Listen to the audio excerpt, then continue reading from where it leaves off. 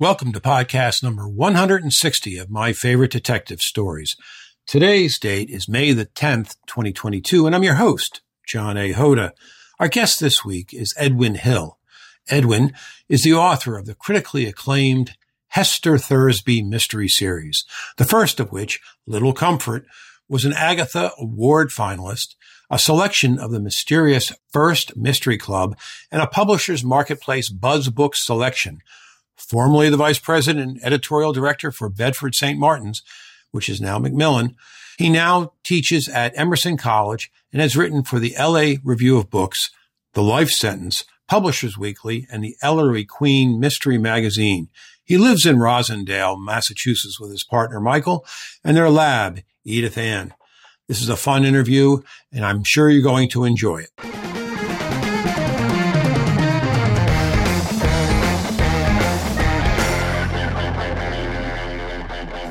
Welcome to My Favorite Detective Stories. I'm your host, John A. Hoda. Come sit by my campfire as we listen to crime fiction writers talking about their flawed fictional detectives. I will alternate weekly between award-winning and best-selling authors with debut authors who have overcome all the obstacles to get their first novel out into the world.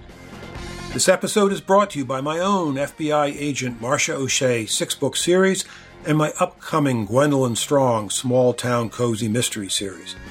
To learn more, go to www.johnhoda.com, that's JOHNHODA.com, and join my email list. Liberty City Nights, my Marcia O'Shea prequel novella, is available to my subscribers there for free.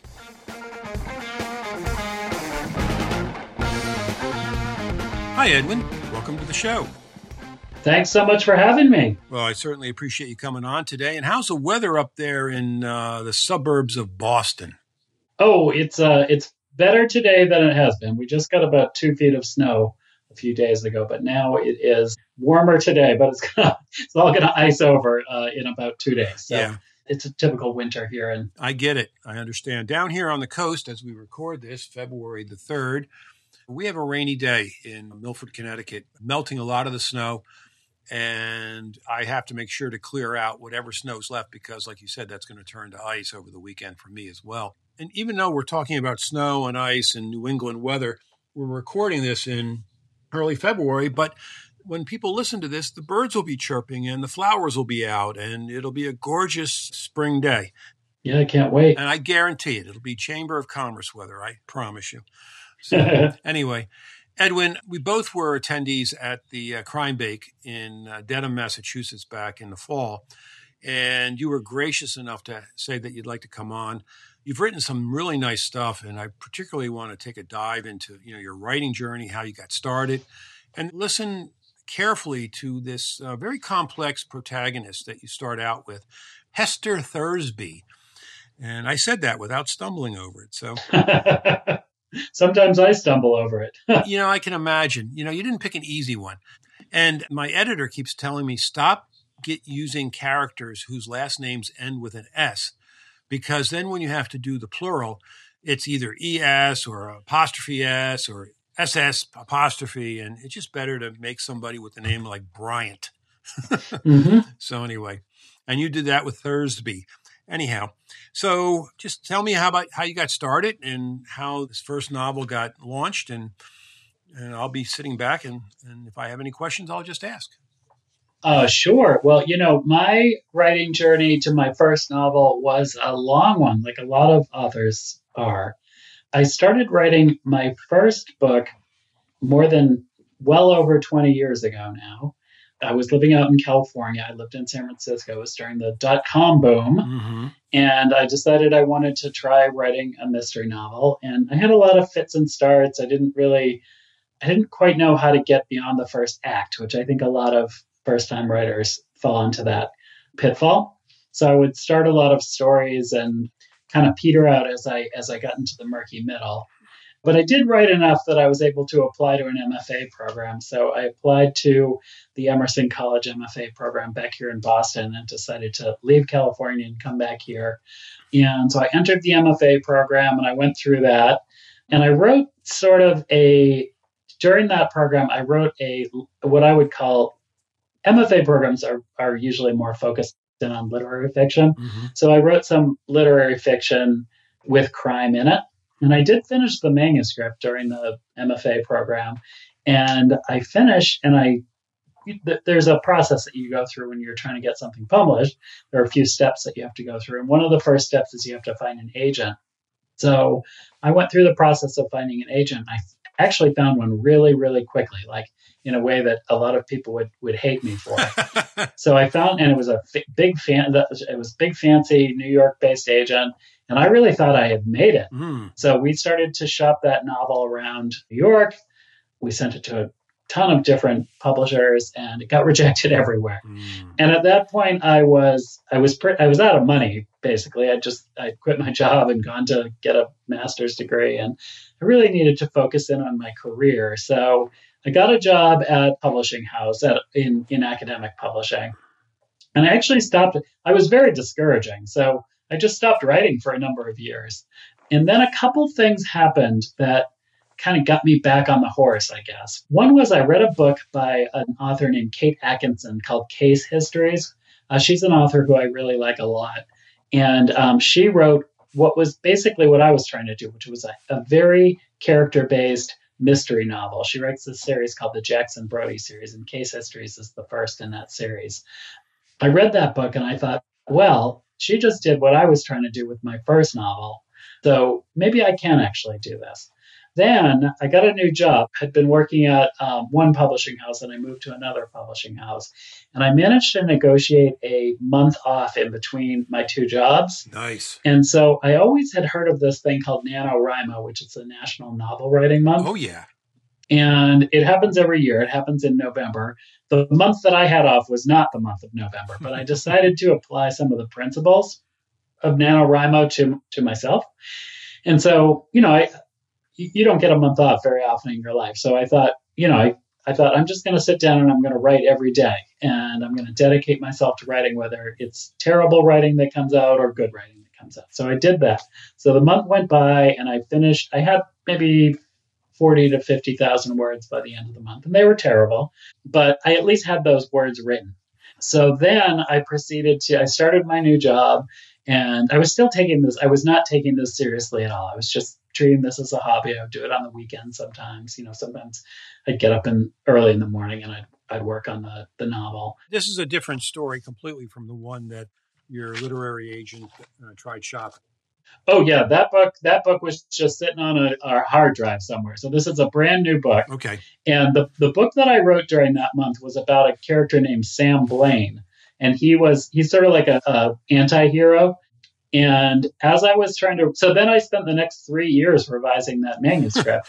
And one of the things that I did is that I decided I didn't want to write an anti-hero story. I actually wanted a more traditional protagonist. So the third thing that sort of got me to the finish line was that I looked around for a new character to inject into the manuscript that I had spent the month writing. And it's funny, people oftentimes ask where I came up with my main character is this woman named Hester Thursby. Mm-hmm. And people will often ask, why do I write from a woman's point of view? And I hate to tell you, the answer is, when I wrote the first manuscript, it was about two guys. It was about Sam and his friend Gabe. And when I decided I wanted to add a protagonist, I was like, I don't want the book to be about three guys, so I'll just make the investigator be a woman. That was my entire decision-making process. And now I've written 3 books with her as the main character. Mm-hmm. So once I came up with her, that was when the novel really started to take off. I had to answer some questions about her and who she is, and I think that's what we're going to talk a little bit about this Absolutely during this time. Yeah. But then it took me maybe another 2 years to finish that book, and okay. I got an agent. It took a while to publish it once I found the agent, but I was resilient this time in a way that I wasn't the first time.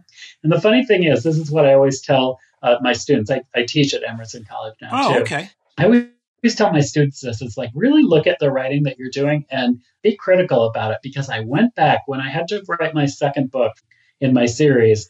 I did it while I was still working full time. I had a very demanding job, and I needed it to be easier than the first book had been. And so I went and I dusted off. I found that old manuscript, the one that didn't sell mm-hmm. in New York. And I read it to see if I could could spin it into a new novel. And you know what? It was terrible. So I'm really, okay. really glad that it never sold, because I'm delighted that it is not out there in the world haunting me. Well, that's interesting that you said that, because I had a book that was kicking around in my head for close to 20 years. I had the beginning and the ending, but I didn't have the middle.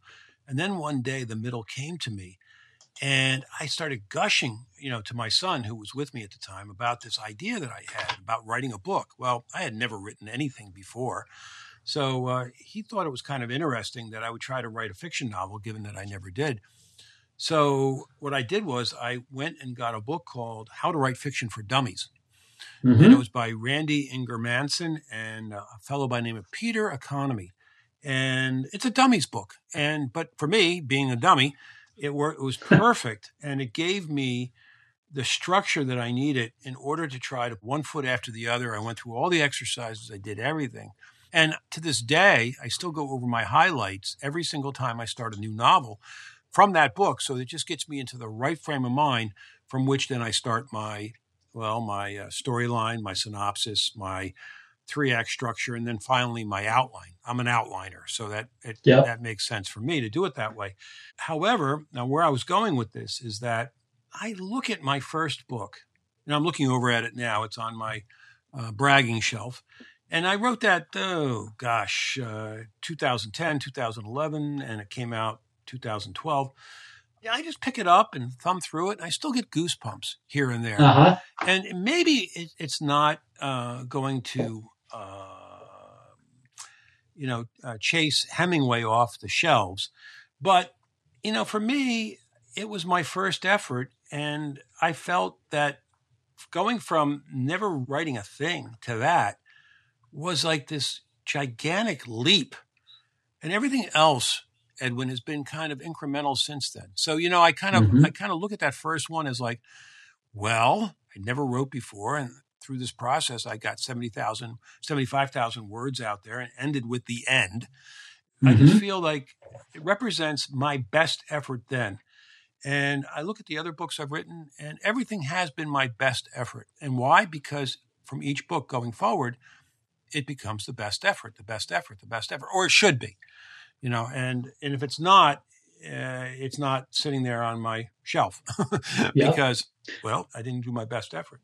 But I want to hear what you have to say in response. I think you said that so well. There is a very special I would never say that my first manuscript was actually done. I think that was part of the problem. Okay. The one that didn't sell. I think part of the reason it didn't sell is because it wasn't done. I see. And I didn't have at the time I didn't have the wherewithal to finish it. Okay. But I will say, if my first published novel is called Little Comfort, and there is a very special relationship with your first novel. I think all authors feel this way. Mm-hmm. You spend a lot of time with that first novel. You learn what you're doing. No one is waiting for your first novel, which at the time is very frustrating. But in retrospect, there's a joy about that. There's a joy in just being able to create for the sake of creating. So yes, my first novel, my first published novel, I have a very, very special relationship with. And to your point, volleying, like a tennis volley, I'm going to hit a volley back to you. I say that there's a slight difference here between our paths, because I went indie right from the get-go, whereas you went traditional. And with that first manuscript, that was your first draft. And you didn't have a chance to have that go through a developmental editor or a structural editor or a copy editor or a proofreader. That was a submission that you were going to make to a publishing house for the purpose of having those heavyweight people give you guidance and help you with your revisions and the revision process. Whereas mine, as an indie author, I paid to have somebody give me a very detailed structural analysis, developmental edit, and then a very detailed copy edit and 2 proofreads. So for me, I got those extra people to help me over those hurdles. Do you follow what I'm saying? Whereas you saw that your book only got so far because it didn't make it to the editorial steps. Is that a fair thing to say in comparison? Sort of. I mean, I would just of my first novel, the one that didn't sell, I would actually say that it was not done.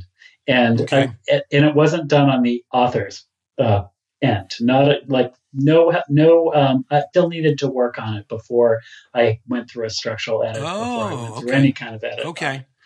that was what I learned in looking at it in retrospect, Okay. looking at it all those years All right. later. Well, thank you for teasing that out with me and giving me a more detailed response, because I didn't understand that at first, that maybe it just lacked the editor, but you're saying that it still needed to be polished up some more. That was still a lump of coal that you needed to work on yourself and your writing skills before it could be editor worthy. So now tell me about Little Comfort and Hester.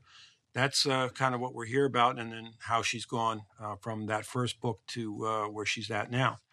Sure. So my first book is called Little Comfort. Right. It introduces us to a very flawed protagonist in Hester Thursby, she's in that book, she's 36 years old. She works at Harvard as a librarian, but on the side, she finds missing people. So she's hired by people to find their missing friends or their missing loved ones.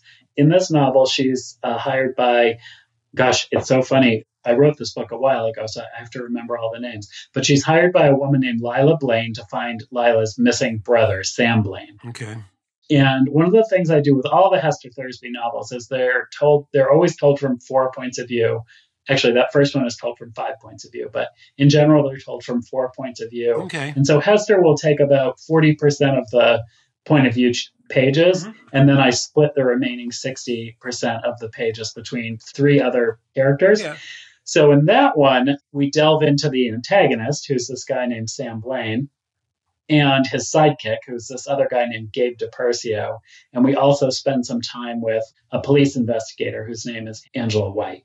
And so Hester lives in this house. She lives in Somerville. She lives with her longtime partner, who is a guy named Morgan. He's a veterinarian. And they're raising Morgan's niece, Kate, who's 4 years old in that first book. And Hester, she's 36 years old. She's been single her entire life. She does not have kids, and she doesn't have kids by choice. And so she's actually not so thrilled to have this kid tagging along all the time. So a lot of that first book is both her sort of coming to terms with the situation that she's in her personal life, while she also subjects the poor child the child to some danger along the way. The reluctant sidekick. Yes. Exactly. Yeah. Oh man. Yelling at her from the car seat. I'm sorry. Yeah. Yeah, I get that. That's a neat visual. So let me ask you, did you use Harvard in the script as that she was like a Harvard librarian? She is a Harvard librarian. In that first book, she's actually on leave. She's on leave because Kate has come to stay with her. Okay. And it's interesting. When I first wrote, again, like you spend so much time with your first novel, with your first manuscript. And so I wrote a ton of scenes with her at work over the many years that I was working on that draft. But I wound up cutting them because I wanted the character to be very, very isolated in that novel. I wanted her to feel very alone. And she couldn't go to work, especially as a librarian where you're working with students all day, You're working with faculty all day. You can't feel isolated, like completely isolated if you're going to work every day. So it was funny. I just wound up cutting all of the scenes of her at work. Like it really strengthened the novel for me. It strengthened the novel and where I wanted her to be as a character in that novel. Wow. She goes to work in the subsequent novels, though. Okay. Well, no, the reason I asked about Harvard was that I'm a little reticent about using real names of colleges. Like I made up a fictitious college for one of my books, only because, well, a lot of the character activity was central to that. I didn't want to get a letter from the legal counsel of that Ivy League institution asking me to take my books down. I didn't want that to happen. So, but you didn't feel any pushback, thought about not using the name Harvard as part of it? No. And, if I had something terrible happen on a campus, if I decided to write a Hester Thursby novel where something terrible happened in the actual library, mm-hmm. I would probably follow your lead there and have her be like visiting another library at a fictional school. I mean, like just as a rule of thumb, if good things happen, I don't mind it being a real life place. If terrible things happen, I make it up. Yeah, I agree. Thanks for that clarification. And it makes sense based upon where you're at. I didn't know the whole story, so I didn't know if Colonel Mustard would be collaborating with a candlestick in the library where she worked. So I didn't know the whole story there. But you were able to get the new agent, and you were able to get it shopped to a publishing house. How did that feel? Oh, it was awesome. I mean, it was awesome. I mean, again, it took a while for it to sell. I had to do a full rewrite, yada, yada, yada. Mm-hmm. And it was a long, discouraging process. And then all of a sudden it was this wonderful process, and then we signed the contract, which was great. And then it took a while for the book to come out. When you sign with a traditional publisher, a traditional publisher already has a catalog, right? Mm-hmm. So they have a catalog of things that they've already planned out. And so like your book's already done and you're like, why can't it come out tomorrow? Right. But the publisher already has their publishing plan set out. So they need to find a space in there where it makes sense business-wise for the book to come out. Sure. And so I signed the contract, and I don't think the book came out for another 2 years. And so, it was just more waiting. But that gave me actually a good amount of time to work on the second book in the series. So that one could come out just a year later from the first one. And the name of it? The second one is called The Missing Ones. Okay. And so she does find missing people. So how did she grow and change? Was she growing into a more fuller person, or was she growing into a more fragmented soul?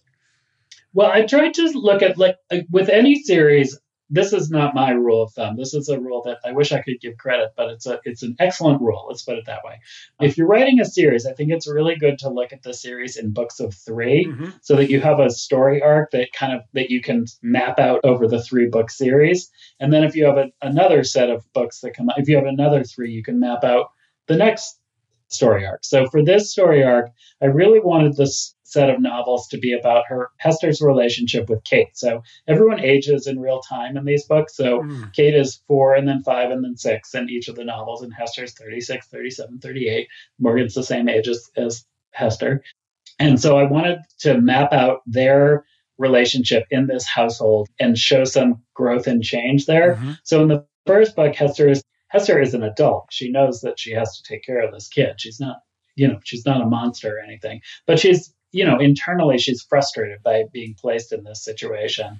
In the second book, because the events of the first book are so traumatic, honestly, she actually becomes almost like obsessive over Kate. So like she won't let Kate out of her sight. And that sort of leads to some of the turmoil and some of the tension in that second novel. Okay. And then in the third book, that's where the relationship matures very much. Her relationship with Morgan matures. Her relationship with Kate becomes very, very much more loving than it had been. Than it had started out. Okay. And so that was my goal all along. It was to show them sort of becoming a little family together. Yeah. And, and this goes along parallel to the A plot. This is your B plot, and both are affected, right? Both what's going on in the A plot's affecting, her relationships with Morgan and Morgan's niece, right? Niece. Yep. So I get that. And then of course their relationships impact on the plot, that's driving the story.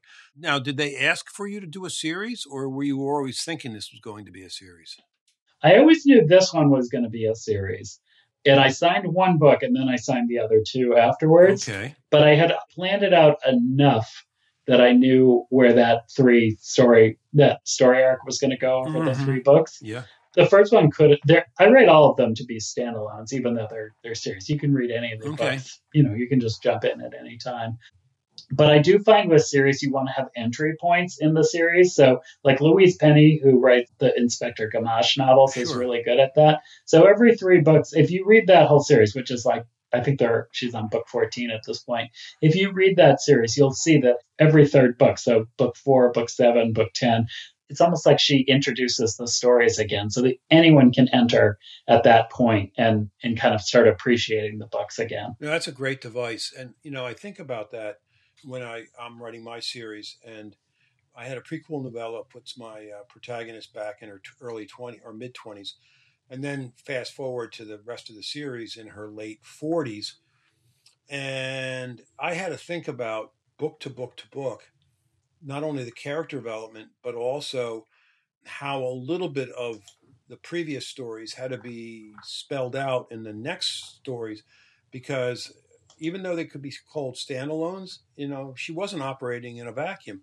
And a lot of her previous cases were ones that had to be talked about in the present because they influenced what she was doing. So did you run into any of that problem with Hester, or was it pretty much, you didn't hear about anything to do with Blaine and Gabe after book one, or did you? I mean, I'll mention certain things. I try to be as brief about it as possible. Mm-hmm. I mean, the thing is, there are readers who don't like to come into series midway. Yep. And if they do discover the series midway, they get annoyed. Mm-hmm. But, you're creating this world, and there are certain things that happen that you do have to mention.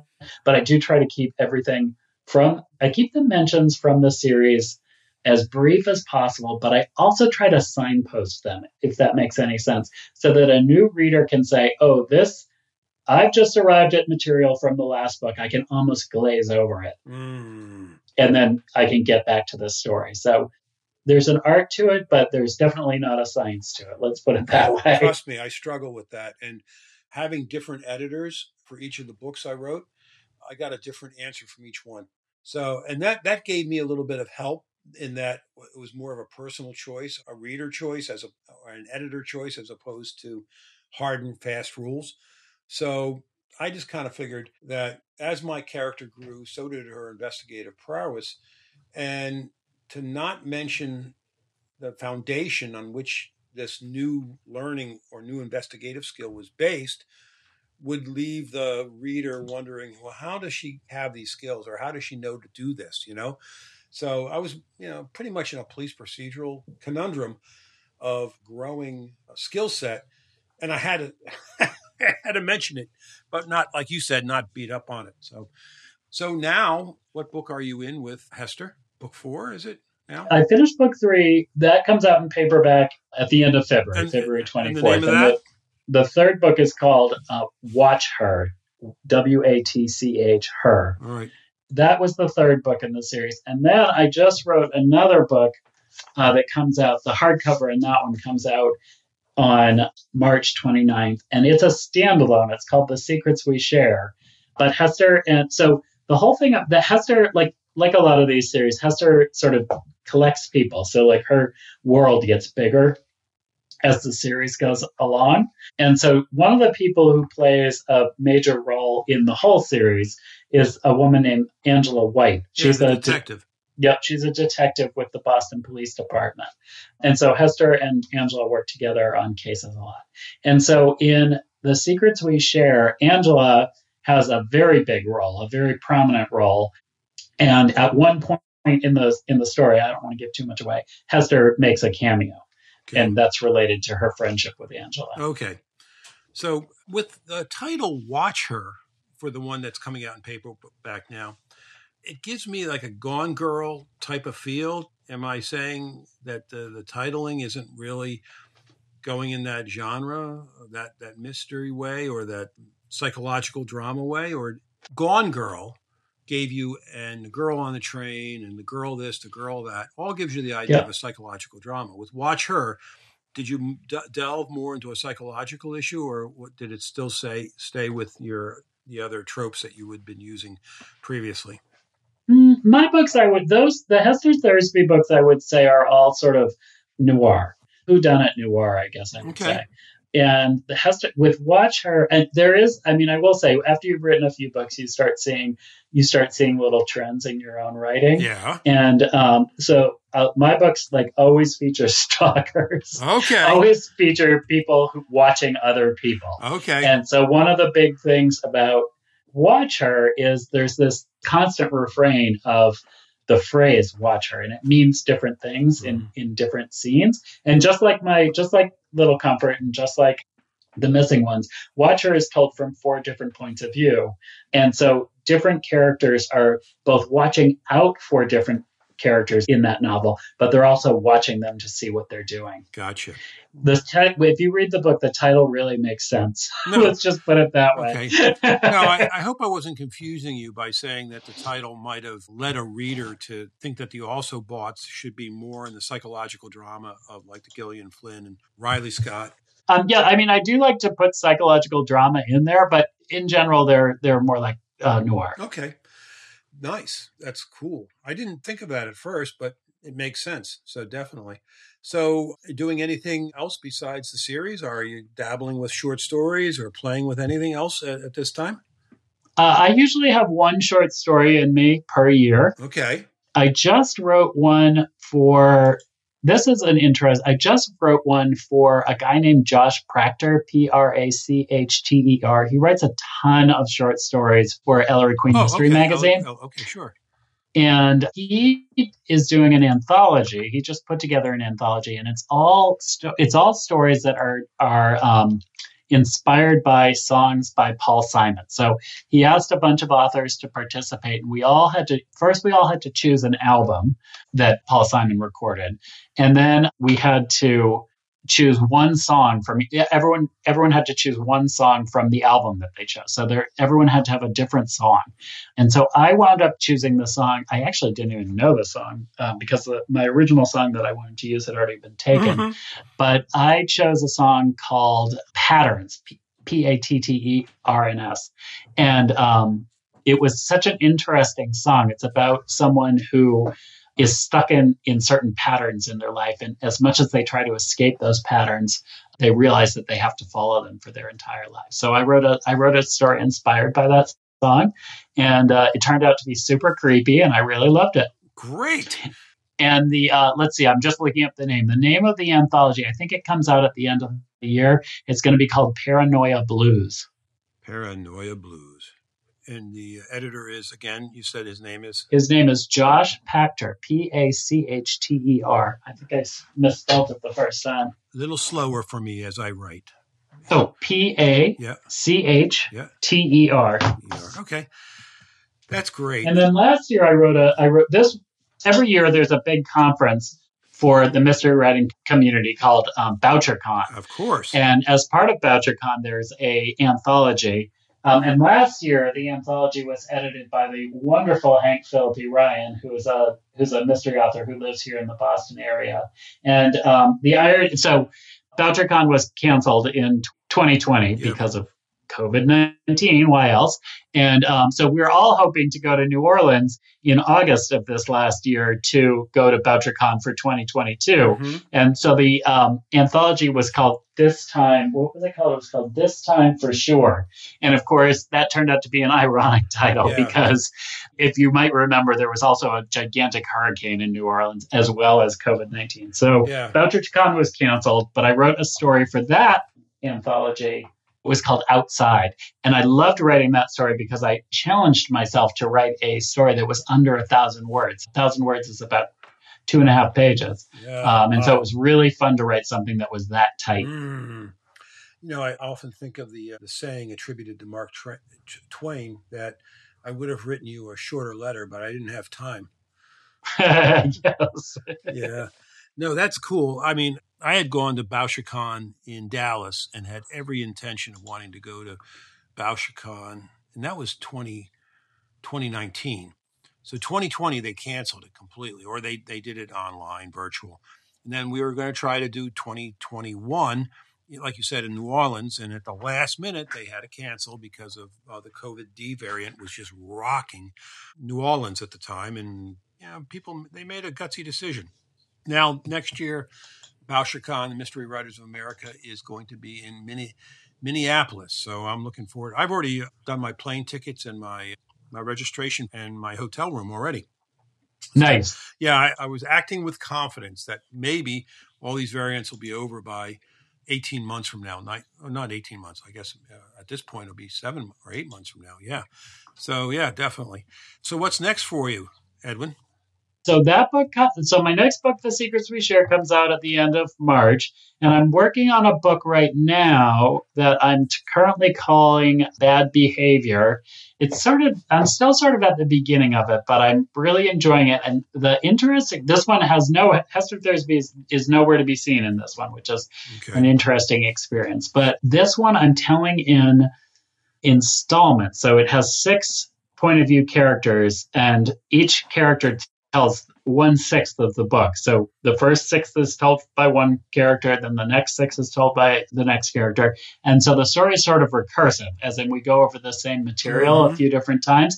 It's kind of like that show. If you've ever seen that show, The Affair, the way they'll tell the story from 2 different points of view. Oh, yeah. And so it's kind of fun just to see how the puzzle pieces fall together as I'm telling that story. So it's still kind of early. Who knows if the title will change? But it is a really interesting way to tell a story, and I'm having a lot of fun exploring it. That's great. And you're flexing your muscles. You're doing something different, like you did with the 1,000-word short story Outside, like you did with a song Patterns. Yeah, maybe the money is in Thursby, but the desire to be a writer and to think of different thoughts and not just run the risk of becoming formulaic. You're stretching your wings, you're doing other stuff. And from that creativity will come other ideas, hopefully. So, yep, definitely. So how can people get in touch with you, Edwin? You can find me at my website, which is edwin-hill.com. Okay. If you put my name into Google, I come up pretty soon. Mm-hmm. And, I'm on all the social media. You can find me at Edwin Hill Author on, no, I don't do, what's the video one? I haven't gone there yet. TikTok? But, TikTok, yes. But otherwise, I'm around. All right. So I want to thank you very much for coming on the show today. It was wonderful. I really appreciate the time you spent with me. Loved hearing about Hester. Loved hearing about your writing journey. Best of luck going forward with, all your standalone. And I just wish you the best. And maybe I'll see you. If I don't see you in Minneapolis, I'll see you at the next Crime Bake in Massachusetts. Well, I am definitely going to Bouchercon if it happens. So I hope to see you there. All right. Thank you so much, Edwin. Thank you.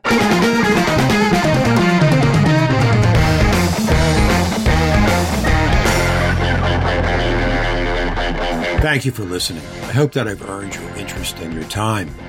If you have any questions, please leave them on the website, www.johnhoda.com. It's JOHNHODA.com. Our guest next week is Lori Robbins. Brooklyn-born Lori debut novel, Lesson Plan for Murder, a master class mystery, won the Silver Falchion Award for Best Cozy Mystery and was a finalist in the Reader's Choice and Indie Book Awards. Murder in the First Position is her first in the new On Point mystery series, published by Level Best Books.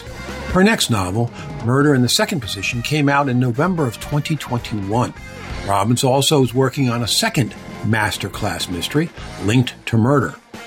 She's the vice president of the New York chapter of Sisters in Crime and is a member of both the Mystery Writers of America and International Thriller Writers. Robbins began dancing at the age of 16 and launched her professional career 3 years later. She studied modern dance at the Martha Graham School and ballet at the New York Conservatory of Dance. Robbins performed with a number of regional, modern, and ballet companies, including Ballet Hispanico, the Des Moines Ballet, and the St. Louis Concert Ballet. After 10 very lean years as a dancer, she attended Hunter College, graduating summa cum laude with a major in British literature and a minor in classics. The mother of 6, Robbins has vast experience with the homicidal tendencies of everyday life. This episode was brought to you by my own FBI agent, Marcia O'Shea, 6-book series, and my upcoming Gwendolyn Strong Small Town Cozy Mystery series. To learn more, go to www.johnhoda.com. That's JOHNHODA.com. And join my email list. Liberty City Nights, my Marcia O'Shea prequel novella, is available to my subscribers there for free.